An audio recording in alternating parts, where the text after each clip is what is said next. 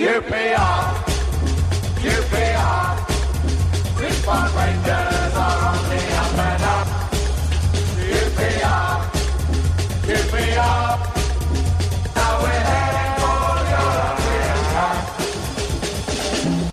Welcome back to part 2 of the podcast. Yeah, come on. I think we all agree that will never happen. That was a good first half. We're going to start the second half a wee bit differently. We've got Emily Capell here. Who's going Hey! Where can we find your works of art? You can find it on my website, which is www.emilykapell.com, 1P, 2 Rs. But I'm always in the kick up the Rs as well. Like Dave Thomas is really cool. And whereabouts do you sit at Rangers then? I sit in the JU block. Anyone else from here? Anyone from G block? Oh God, this is awkward. J, you said, no? G. He's G. I'm JU. Yeah. This sounds like a really bad 70s show. Right, so Emily, what's the song you're going to sing for us then? I wrote you lot a QPR song.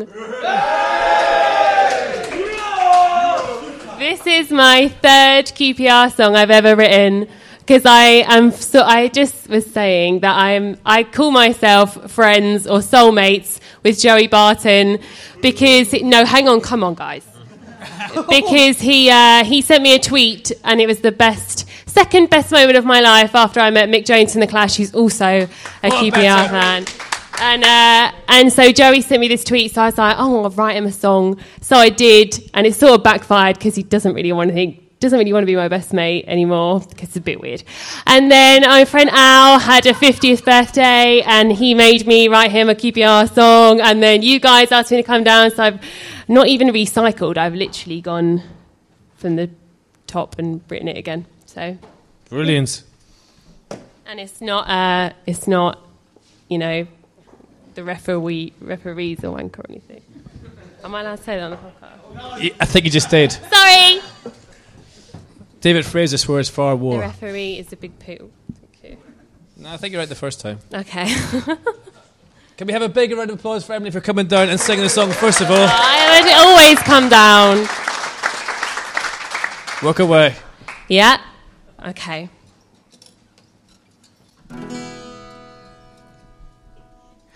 I am a QPR fan.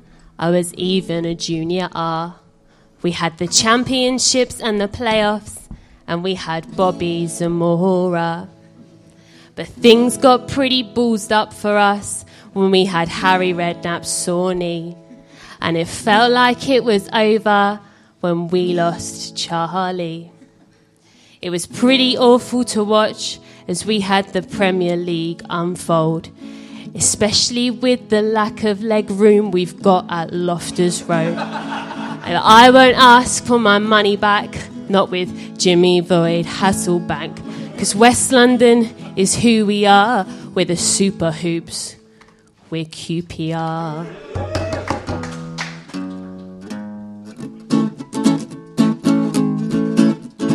Oh, Clint Hill, you're such a thrill. I really love it when you kiss your badge and lead us out on the field and in the loft. We love you lots. But Jimmy, start with Washington, 'cause I think he could take us up. There's only one decent German out there.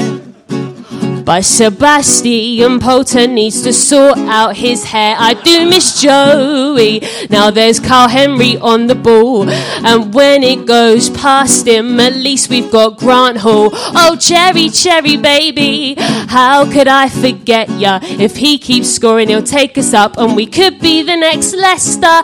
Eda Manua, I'll never boo ya, but stop putting the ball in the back of our net. Where's Butterfingers Green gone?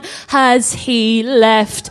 We're the blue and the white hoops, the only West London club, and we say F you Chelsea, 'cause the odds are going up.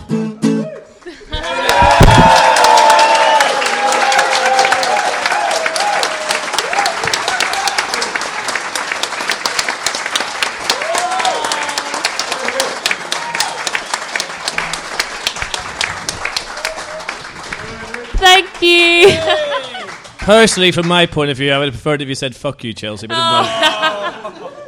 Sorry. well done. Thank you so much for coming down and doing that. Seriously, Any how good is time, that? obviously. How good is that? Thank you. Make that your ringtone.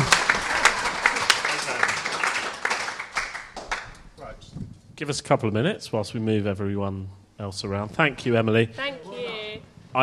This is really bad. I forgot a thank you, and my mum will kill me if I don't say it. I forgot to thank my brothers, who do quite a lot for the podcast. So Ben and Richard, who does all the web stuff and all that. So thank you them. Thank you, Emily, and. Okay, so this is part two of the QPR podcast. First of all, another round of applause for Emily and her song there.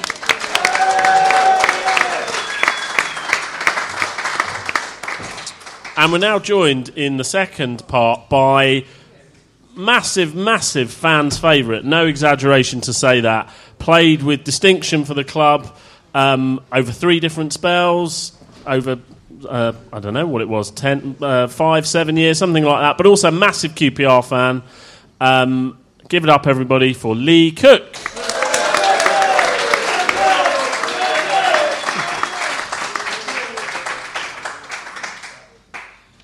Okay, first question, very serious question this. Your hair. Yeah. Back in those days, I thought you were a natural blonde, but clearly you're not. No, I'm not. I've always been dark. So why explain that? You did explain this to me earlier. Why the hair dye back in the day? 2 words. David Beckham. You wanted to look like David. Yeah, I thought I was David Beckham. But I was left-footed and he was right-footed. But that's why I used to cross the ball a lot, because I used to like the way I used to whip it in. So I thought I'd get the same haircut, same football boots. Do you know what? Tried to copy his technique. And a bit of a minge really for doing that. But never mind. Lee, to be fair, I did the same thing with Martin O'Neill. It didn't work out so well. Lee, you are still playing, or you were still playing, for Eastleigh?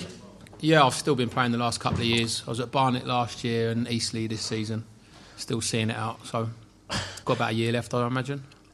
And, well, given that you're still playing... Do you still look for the QPR result at 10-5 on a Saturday? Yeah. Is it the first result that you look for? I've got down 3 times this year when I've not had a game, or there's been a midweek game I could shoot down to. I'm coming down this Saturday. Obviously, my season's finished now. So if anyone wants a Jaeger bomb, go in the Crown and set to about 3 o'clock. I'll be in there. Drinks are on you. And from those 3 games that you've seen, and probably a handful on the telly, what's your verdict on the season? Well, I think Emily summed up quite well in the song, really. Thought I was bang on the money. But, no, seriously, I watched the 3 games. I think the best one I came to was Ipswich at home, which I thought we actually played really well there. And I thought after that things would get better, but they didn't seem to. I don't really blame that on the manager. I think it's going to be a long process for him to turn this around, and I think we've got to give him time. If you were the manager, what things would you put in place for the start of next season? Well, obviously there's going to be a massive clear out, that's for sure. A big turnaround of players, and I think it's the type of player that we're going to bring in is going to be the important fact. And I think he's the right manager that's going to bring the right players in. Obviously, he draws respect because of what he's done in the game and who he is. So I think whoever he signs, the players are going to respect him straight away. But obviously the transfer market this summer is going to be huge for us, massive. How much of a difference does that make when you have like a manager like Jimmy Floyd Hasselbank, like for players, or do players like join clubs because of the manager a lot? Oh yeah, I think so. Obviously when we signed Connor Washington, he being a forward, I imagine he was double excited to sign with him being the manager, because you can learn so much off of them. And I've seen him at work, Hasselbank. I was up at Forest for 2 weeks, and I was really impressed with him. And McLaren thought a lot of him as well. And I just think he needs time, because he's kind of inherited a bad sort of team where the team morale's not great, and you can just tell it's not good. He needs time to turn it around, and I think he's the right man to do it. Just quickly saying, ladies and gentlemen, for those who aren't here, we've just been joined by Kevin Gallen.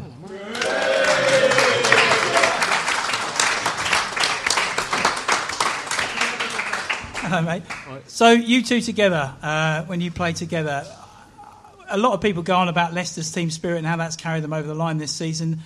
For me, as a fan, it seemed to be the same team spirit that was in evidence when you two played. Yeah, I mean, definitely. I think the first season I joined was when Kev and the boys got promoted up into the Championship. We came 11th. The highest paid player was, not on much at all. We had the lowest budget in the division. And we finished 11th. And at one stage we were third, I think, after 25, 26 games. And it was a tight team spirit, and I think that was mainly the reason we were there, because the quality, we were lacking a little bit in certain places and we fizzled out in the end. But for us to finish 11th that season, first season in the Championship in a while, and I think that was mainly down to the spirit. No, definitely the spirit over those few years was really good. It was, what Ian Holloway did. He created a good spirit, but what he did, he was very smart in his recruitment and bringing players in the right sort of type. And I remember the first sort of day when I came back from when I got signed back again. He actually pulled me. He said, "Kevin, there's a bit of a click going on. There's two sides." He said, "Don't get involved in either. Just be down the middle, and just try and bring the other lads with you." There was sort of a younger group and an older group, and they weren't getting on that great. And he said, "Don't. We need to get this sorted." So, over those few years, and obviously the promotion team was, the year before even the playoff, and unfortunately we didn't win. But those sort of few months from I think it was maybe February to the end of the season, we really were really good. And we were winning games, and then we sort of carried it on and Cookie joined that summer, and we carried it on. And at one stage, do you remember we played? I was thinking about it today, but when we played Stoke, I was fortunate to score, and the Birchie got Jerry Taggart sent off, and he always denies it, but I always remember that going in at half time, he was waiting, Akinbaye was waiting. They had Gift and Noel Williams. They had we had some big lads. They had some real big lads. We had a couple. I think we had Clark and me, Curitan. We had Curo, Rosie, and Lee, Rowlands. So I just remember going in the tunnel and just pushing Danny shit and go, "Go on, Dan, go on." So. I remember poor Rosie got gripped up against the wall, and I remember that because it was a massive rumble, wasn't it? Do you remember? It was a big rumble. It was a big rumble just before we got into you had to go walk right down to the corner bit. If you've ever been to Stoke, it's not at the halfway line, it's down nearby the away end, and they were all waiting for us. Jerry Taggart's the absolute unit. I was shitting myself just looking at it. I was like, oh, God. And so I remember it, and I walked in, and Ian Holloway went, "What the fuck are you doing? What are you doing?" And then we went, "We're just fucking sticking up for ourselves." And he went, "Yeah, fucking brilliant." And then and then I remember walking out with Birchie as we're coming out for the second half, and Jerry Taggart's now came out. We had to walk past their changing room, and Jerry Taggart's now got a towel around him, and the shoulders are like you wouldn't believe. And he's saying to Birchie, "You're a marked man. You're a marked man." And I looked at Birchie and went, "Oh my God, you're getting it." And how scared was he? He was proper. And he went, Birchie was such a pussy that day. And he was like, "No, I was having him. No, and he went, "I didn't do anything." I went, "I don't care. I'm not getting involved with him." And we ended up winning 1-0. Yeah. And we went second or first on the spin, I think it was. Yeah, and we were jumping about because our bonuses our bonuses were quite good if you got into the top two, and we got in the top two and we were just jumping about we got the bonus, we're top two. No, but like Cookie said, it was good team, really good team spirit, good lads all pulling together, and he's right. We finished 11th.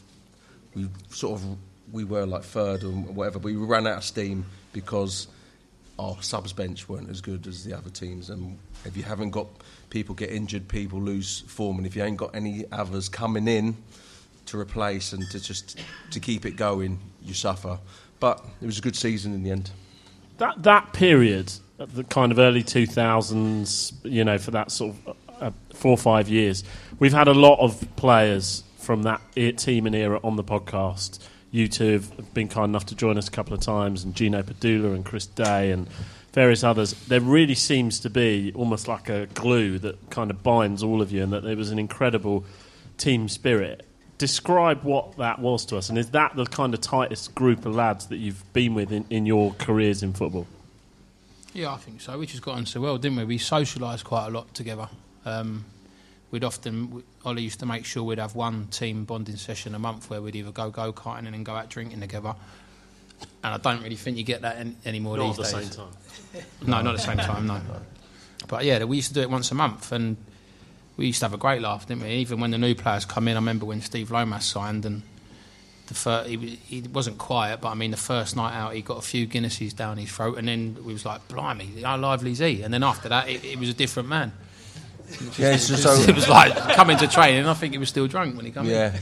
No, we sort of, I remember Ian Holloway got a committee.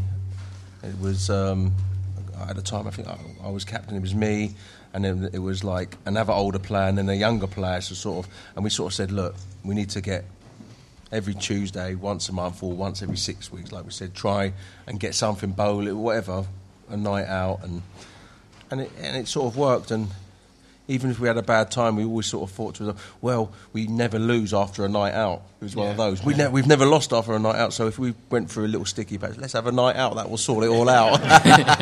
No, but it was good. Ian was very good for team spirit.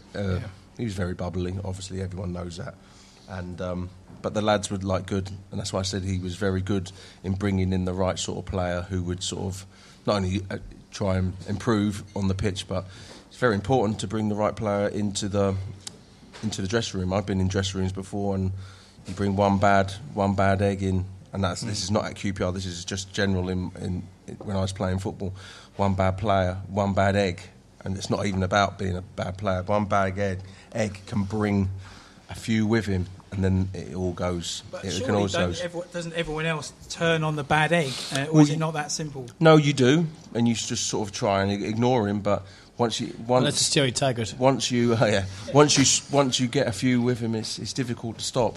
But hey, so this happens in football. But back to the question: great lads, great team spirit, and like you said, we weren't on massive money. And when you're sort of hungry to sort of do well and improve, and the manager was very sort of keen on telling you to get better.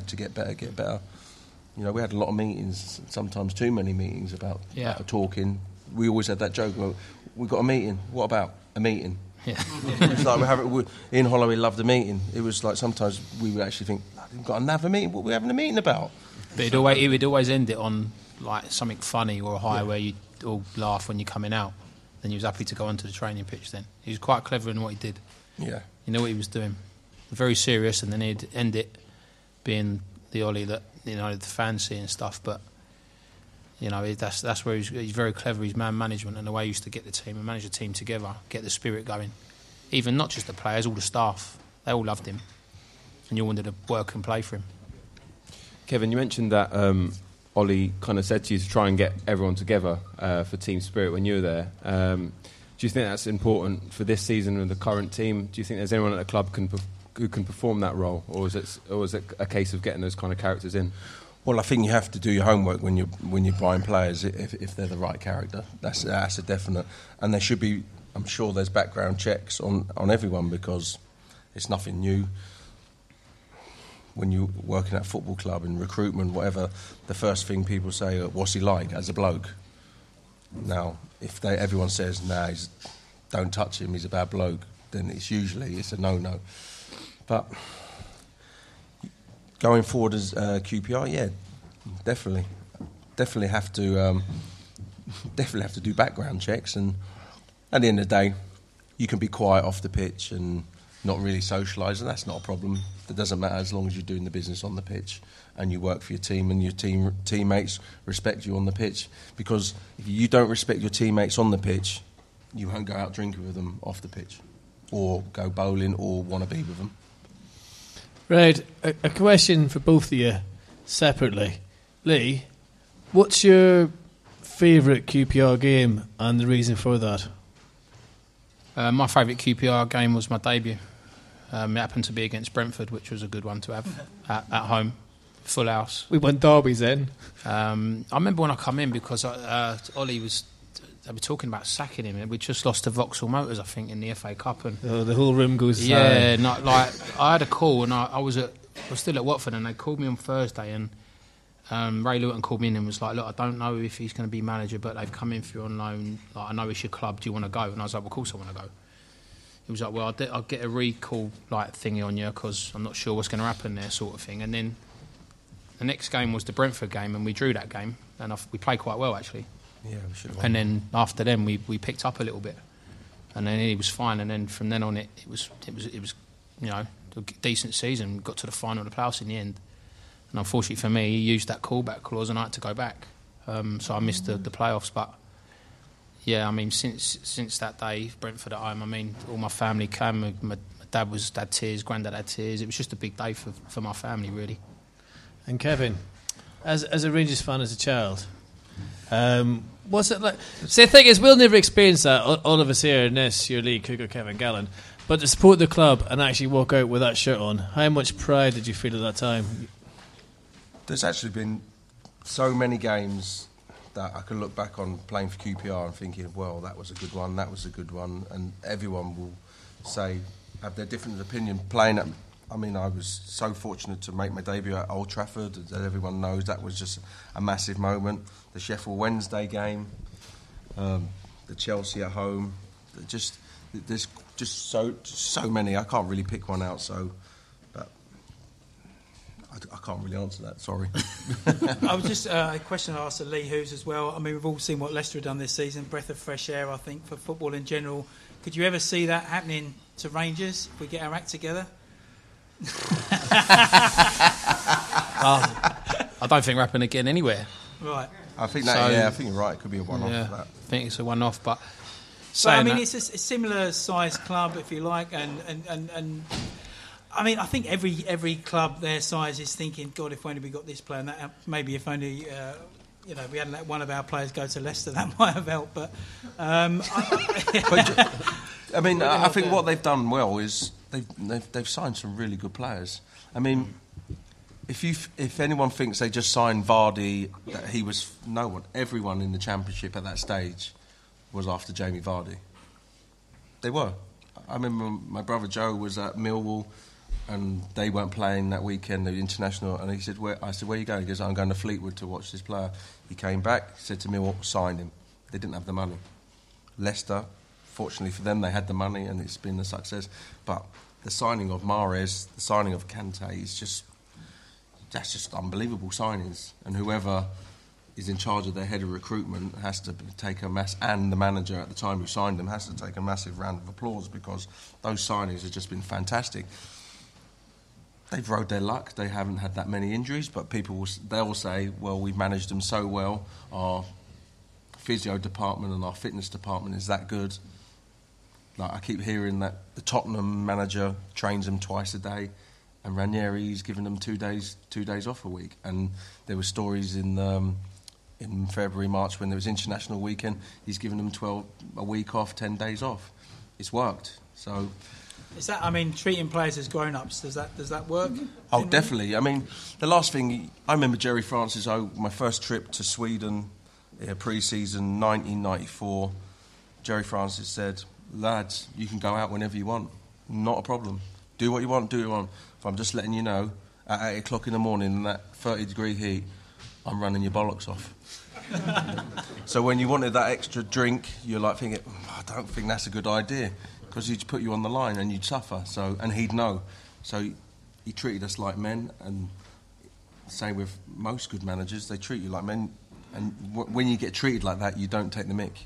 Seeing as we're asking a non-QPR question, I'm going to jump in with another slight non-QPR question and about managers.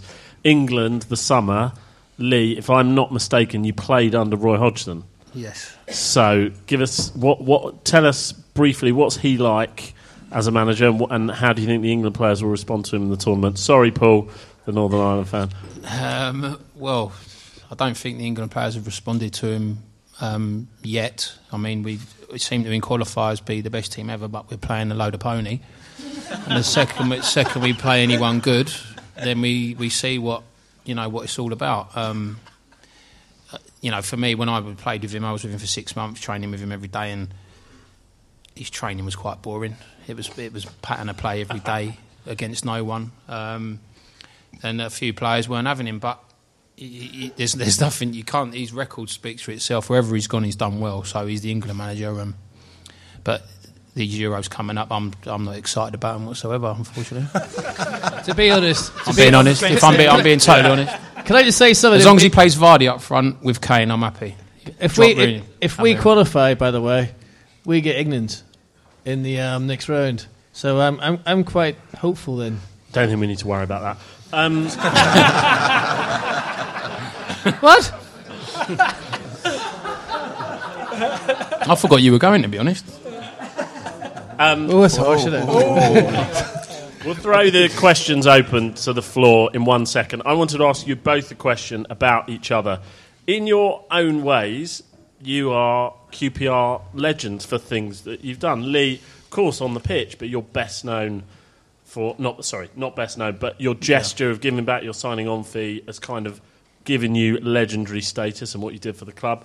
Kevin, you're a QPR fan. I believe only 8 QPR players played more times for the club than you. I think only a handful of players scored more goals than you. 4 or 5 players scored more goals than you. So you're both legends in your own way. Lee, for the people that are listening, because we've got a lot of young fans and you haven't played for several years, I want to know what you think about each other as players, and This can get really awkward. And describe kind of the types of players each one is. So Lee on Kevin first.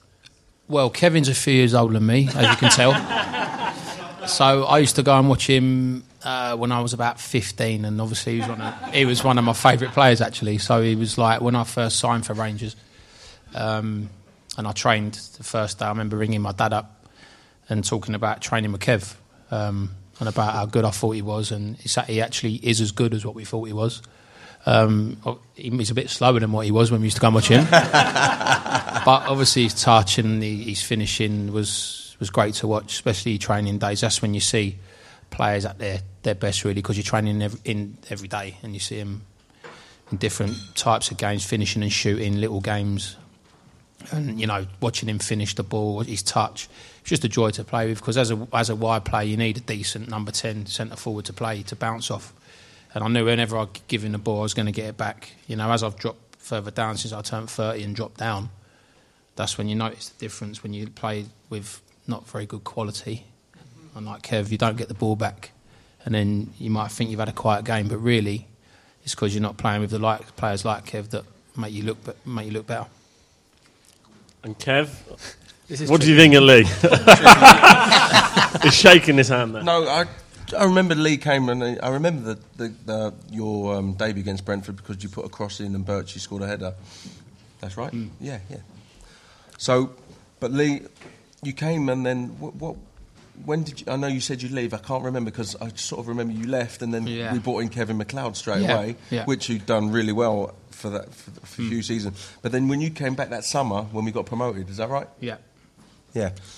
He was totally different, because when he first came he was a little skinny, bit skinny, a bit ratty. Didn't have much power, but he had the skill. He came back and he was stronger and he was a lot better. And literally every season he got better and better and better. And you sort of like he said, any centre forward, the ball would come up to you, you bounce it to Lee, and you just run in the box trying to get it commonly, because Lee he wasn't the quickest, but he could manoeuvre the ball. You don't have to be the quickest. John Robertson at Nottingham Forest, for all you old people, he didn't. I watched him. He didn't he didn't sprint past people, but what he did, he could just shift it to one side and put a cross in. Lee could shift it either side, put a cross in, or have a shot, and he was very good, excellent like that, because he had the skill and the touch to do that.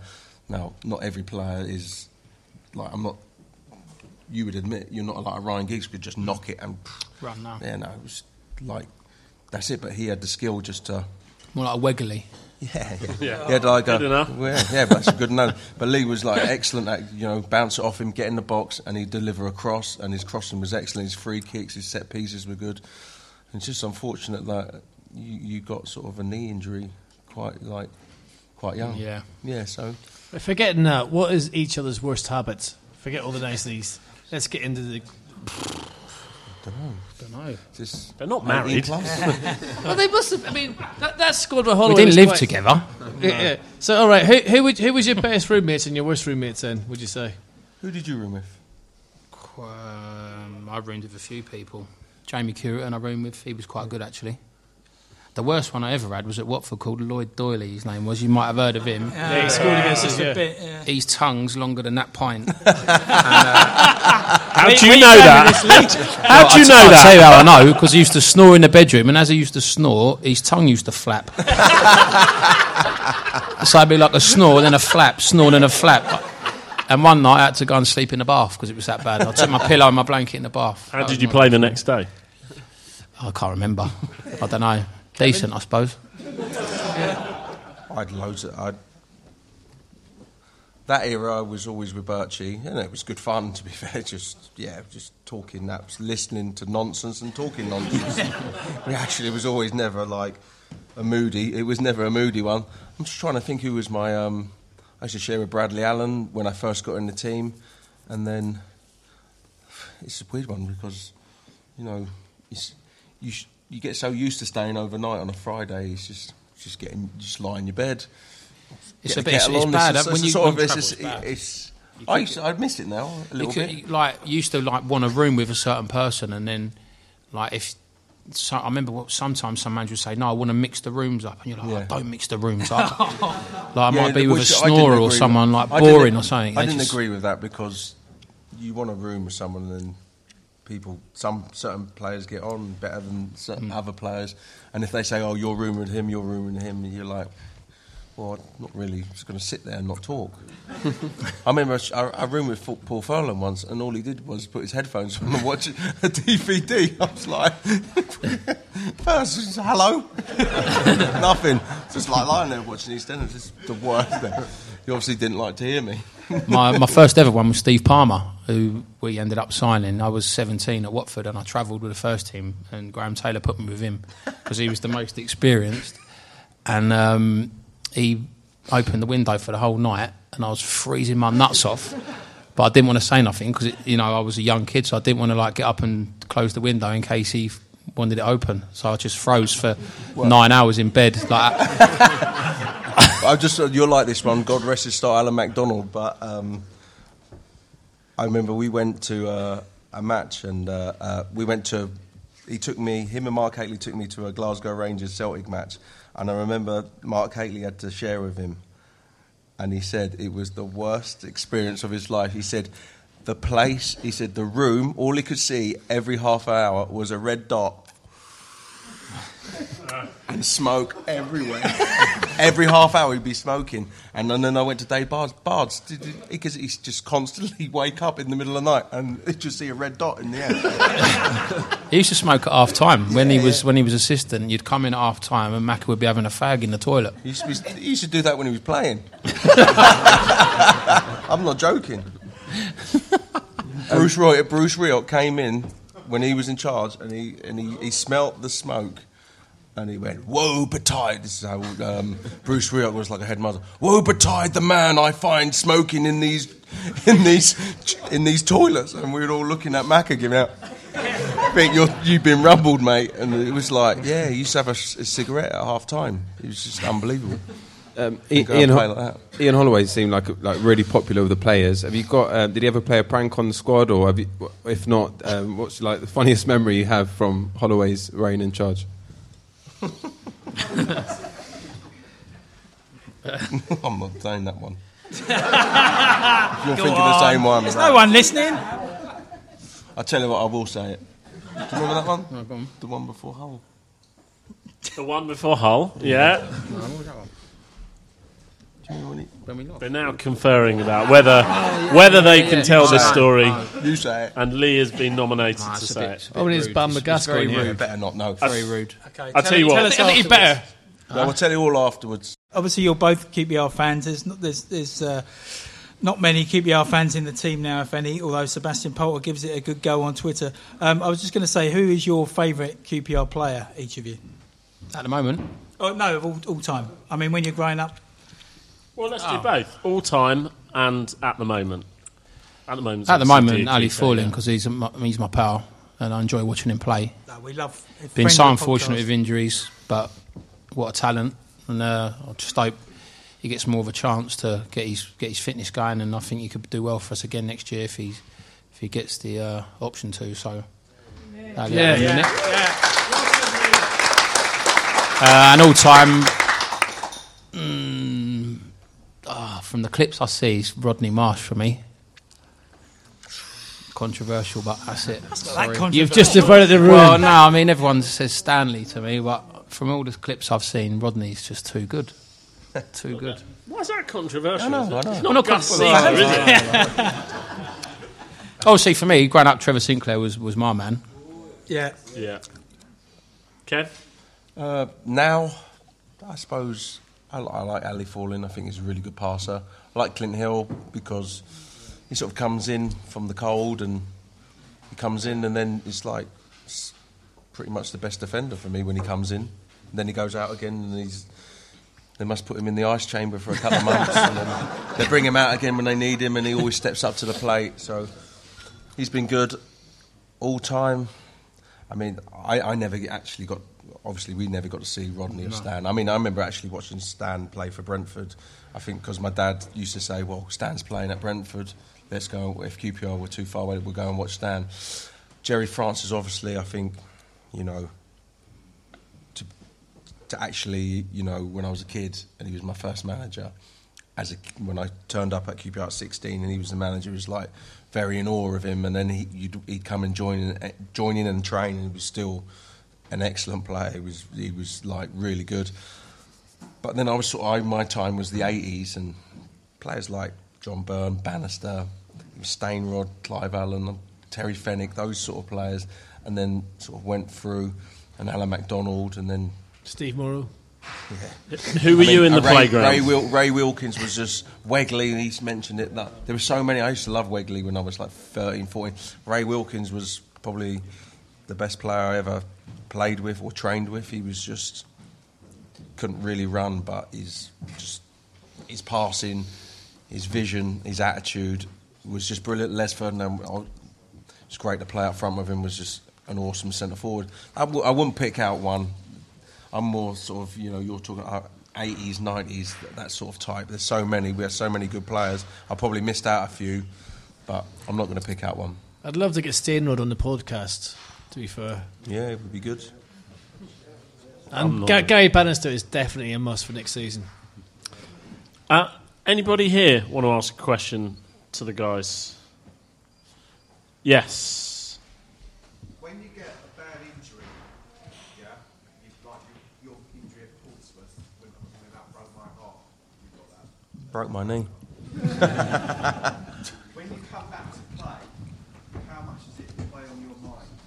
It did a lot because... So just let me repeat the question so they can hear it. It was, when you get a bad injury, how much does that play on your mind when you come back? Yeah, massively, because you're very wary of getting a tackle, and once you get that tackle again, or first tackle, and you can come through it, you're like on top of the moon. You're like, yeah, I'll come through that. So you're always sort of worried, but yeah, definitely, you're training for like when I come back, I was training for 6 or 7 weeks. But it's nothing like a match. As soon as you get whacked in a match, it's a lot different, and it can give you a bit of a shock. So, yeah, I was always aware. As time goes on, you just get on with it again. Oh, we don't have a mic. Hi, Kev. Hi, Lee. As two legends and so QPR supporters as well, I was just wondering, as the ground issue, we hear so many stories about we're getting the ground, we're not getting the ground, we're getting a training ground, we're not getting a training ground. Talking about Loftus Road, I would like to know from both of you, as supporters and legends, what do you actually feel about losing Loftus Road as our base all our life? And do you think that we could fill a 40,000 stadium? Be honest. Probably not. 40,000, probably not. It's a difficult one because moving forward we probably do need to go and get a new stadium because everyone else has done it apart from us really at the minute. Your Southamptons, Leicester's, all them sort of teams. But we know obviously what the atmosphere is like down there when we're going, and for as a fan, as supporters, it'd be difficult to leave there, very difficult. I think we all know that. But I think if we're brutally honest, and the club going forward, if we do get back up into the Premiership, I think it's a foregone conclusion we're going to need a new ground. So I think it's something we're just going to have to come to terms with. We're going to lose a little bit of that atmosphere, but I think in the end it's down to us and you guys as supporters to, when it does eventually happen, to make the atmosphere as similar as it was.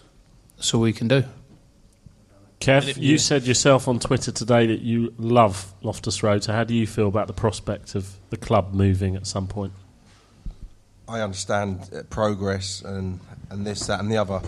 I just would like to ask anyone who's in charge, why can't we put another level on the Ellerslie Road? Why can't we buy the houses? Surely the houses can be bought.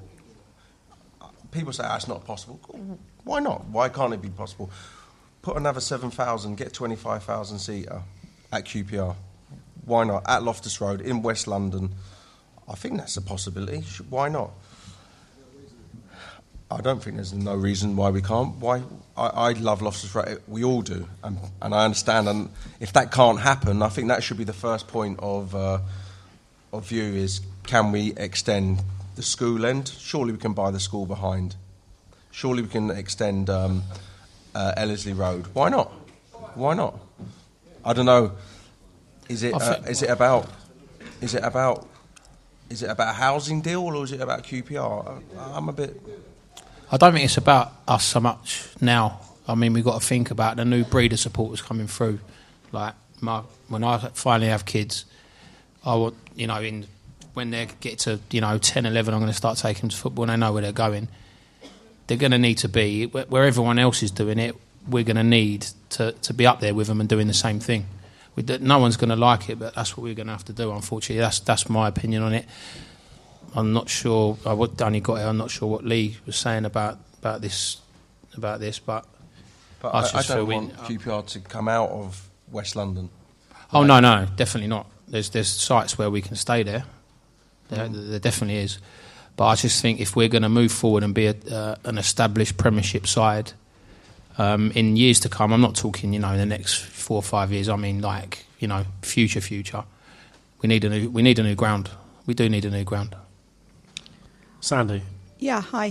Thanks for coming, guys. I was just wondering if you could tell us who your favourite manager that you played under, preferably QPR manager, but who would you say would be your best manager you played under?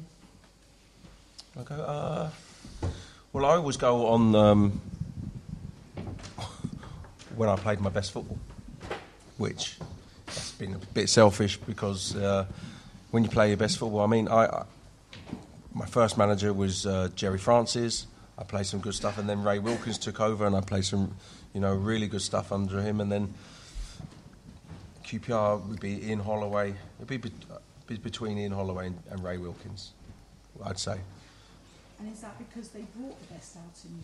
Yeah, I mean, they both had a lot of faith in me. So once you get that sort of faith from a manager, it gives you a lot of confidence. So, when you're as a player, you're thinking if you have a bad game, you're going to get dropped. You're nervous. But I remember when Ray Wilkins first came in, I remember he sort of said to another member of staff, he trained us. We were playing Leeds on the Saturday, and he said to someone, "Yeah, Kevin's been poor in training." And I'm like thinking, well, I don't think I'm going to play. I ended up playing, and I played really well. Scored. I set up 2 for Les. We won 3-1 or 3-0 against Leeds, and I was just obviously like thinking, right, that's my chance. I'm going to play the next game. And once you get that momentum, it's brilliant. And with Ian Holloway, yeah, what we talked about before, team spirit and all that. He was at that stage of his career. He was brilliant. He was brilliant for me, and he was brilliant for a lot of players as well. Can I ask a stupid question? Hang on, Lee hasn't answered. Oh yeah, no. Obviously, Ollie was, for me, 21-year-old signing for them. Just things I had to go to court one day, and he turned up in a cab and picked me up and went with me. Just things like that, they showing that they care, man management, stuff like that. That's different because I had to go to court with Ollie.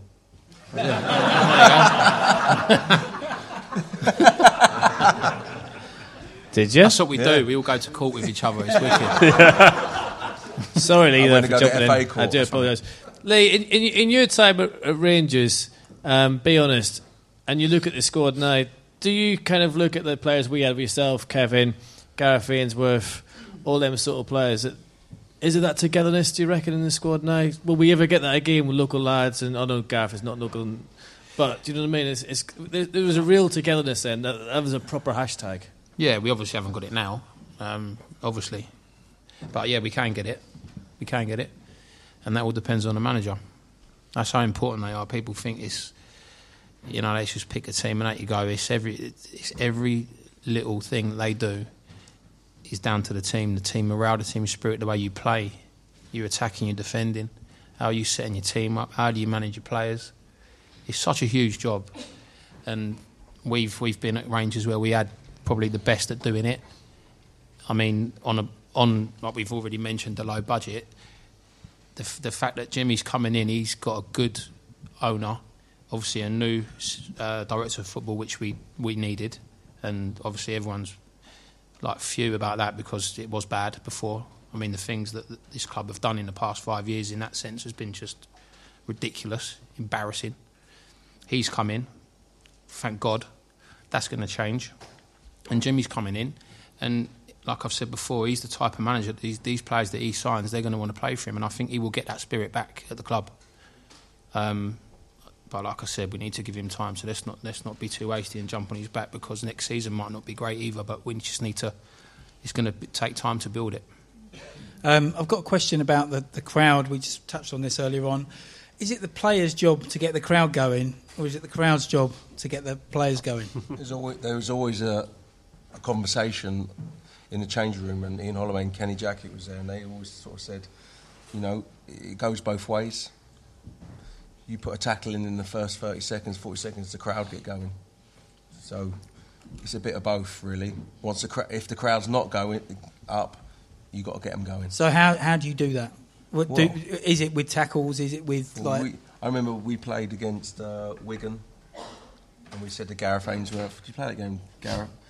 We said to Gareth Ainsworth, "Gareth, I was taking centre. I said, Gareth, I'm going to ping that ball on Leighton Baines' head, and you're going to go and smash him."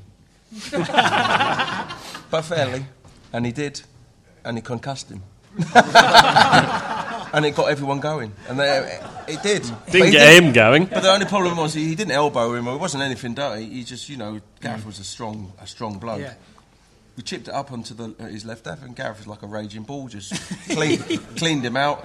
He got taken off, and then the crowd were going. So it always is a bit of both, because sometimes the fans are up for games, derby games. You don't have to get them going. It just happens. But there's other games when.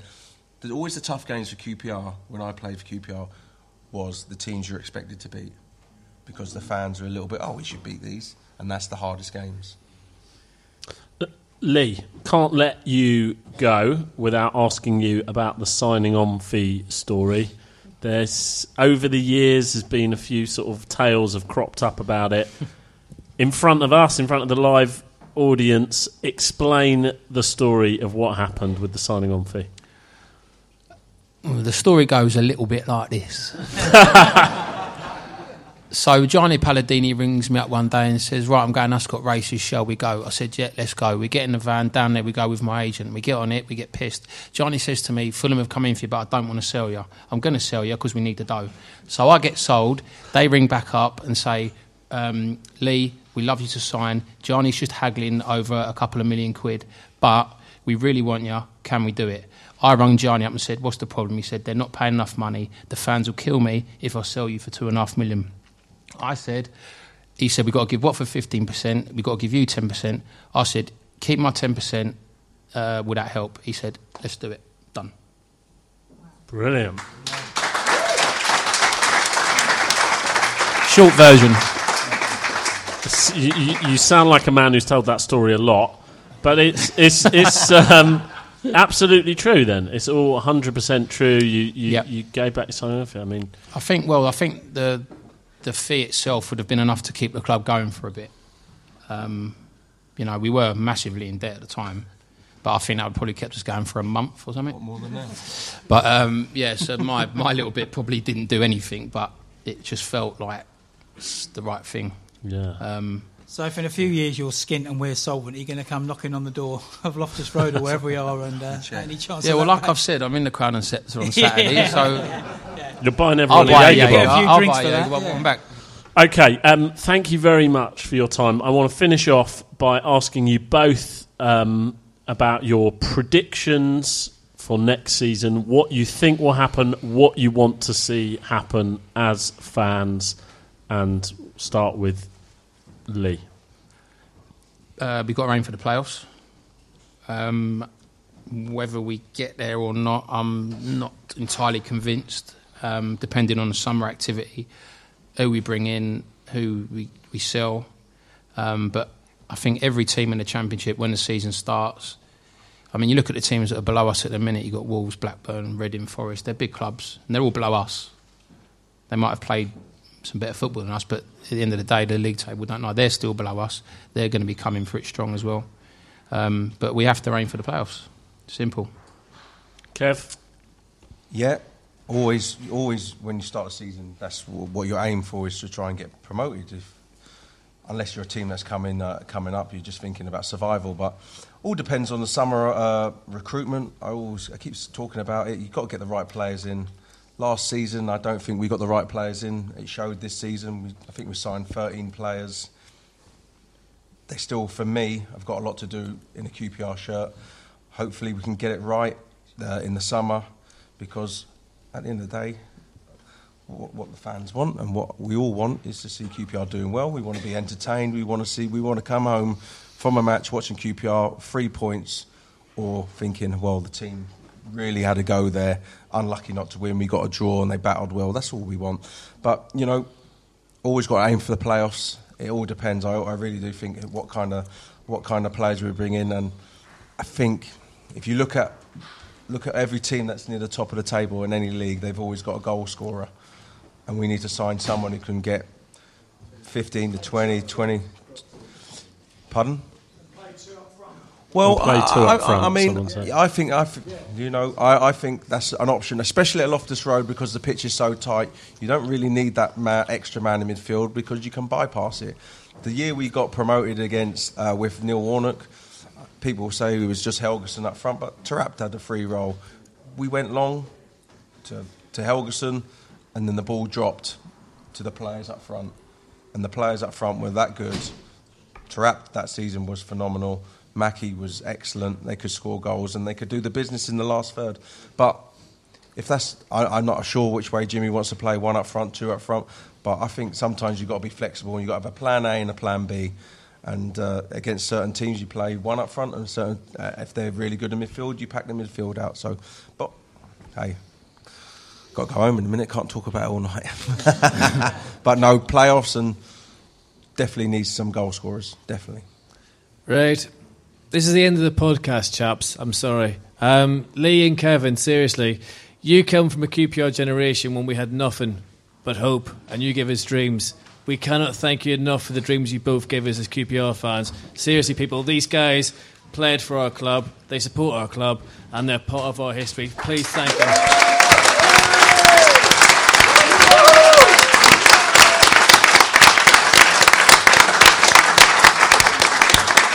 But also, can I just also thank every single one of you that download our podcast to get the words out every week, because without you, we're nothing. And we're so thankful that you listen to us talk rubbish week after week, no matter how bad the season is. Thank you so much, and please keep supporting us because we need you guys, and thanks for coming tonight. Really appreciate it.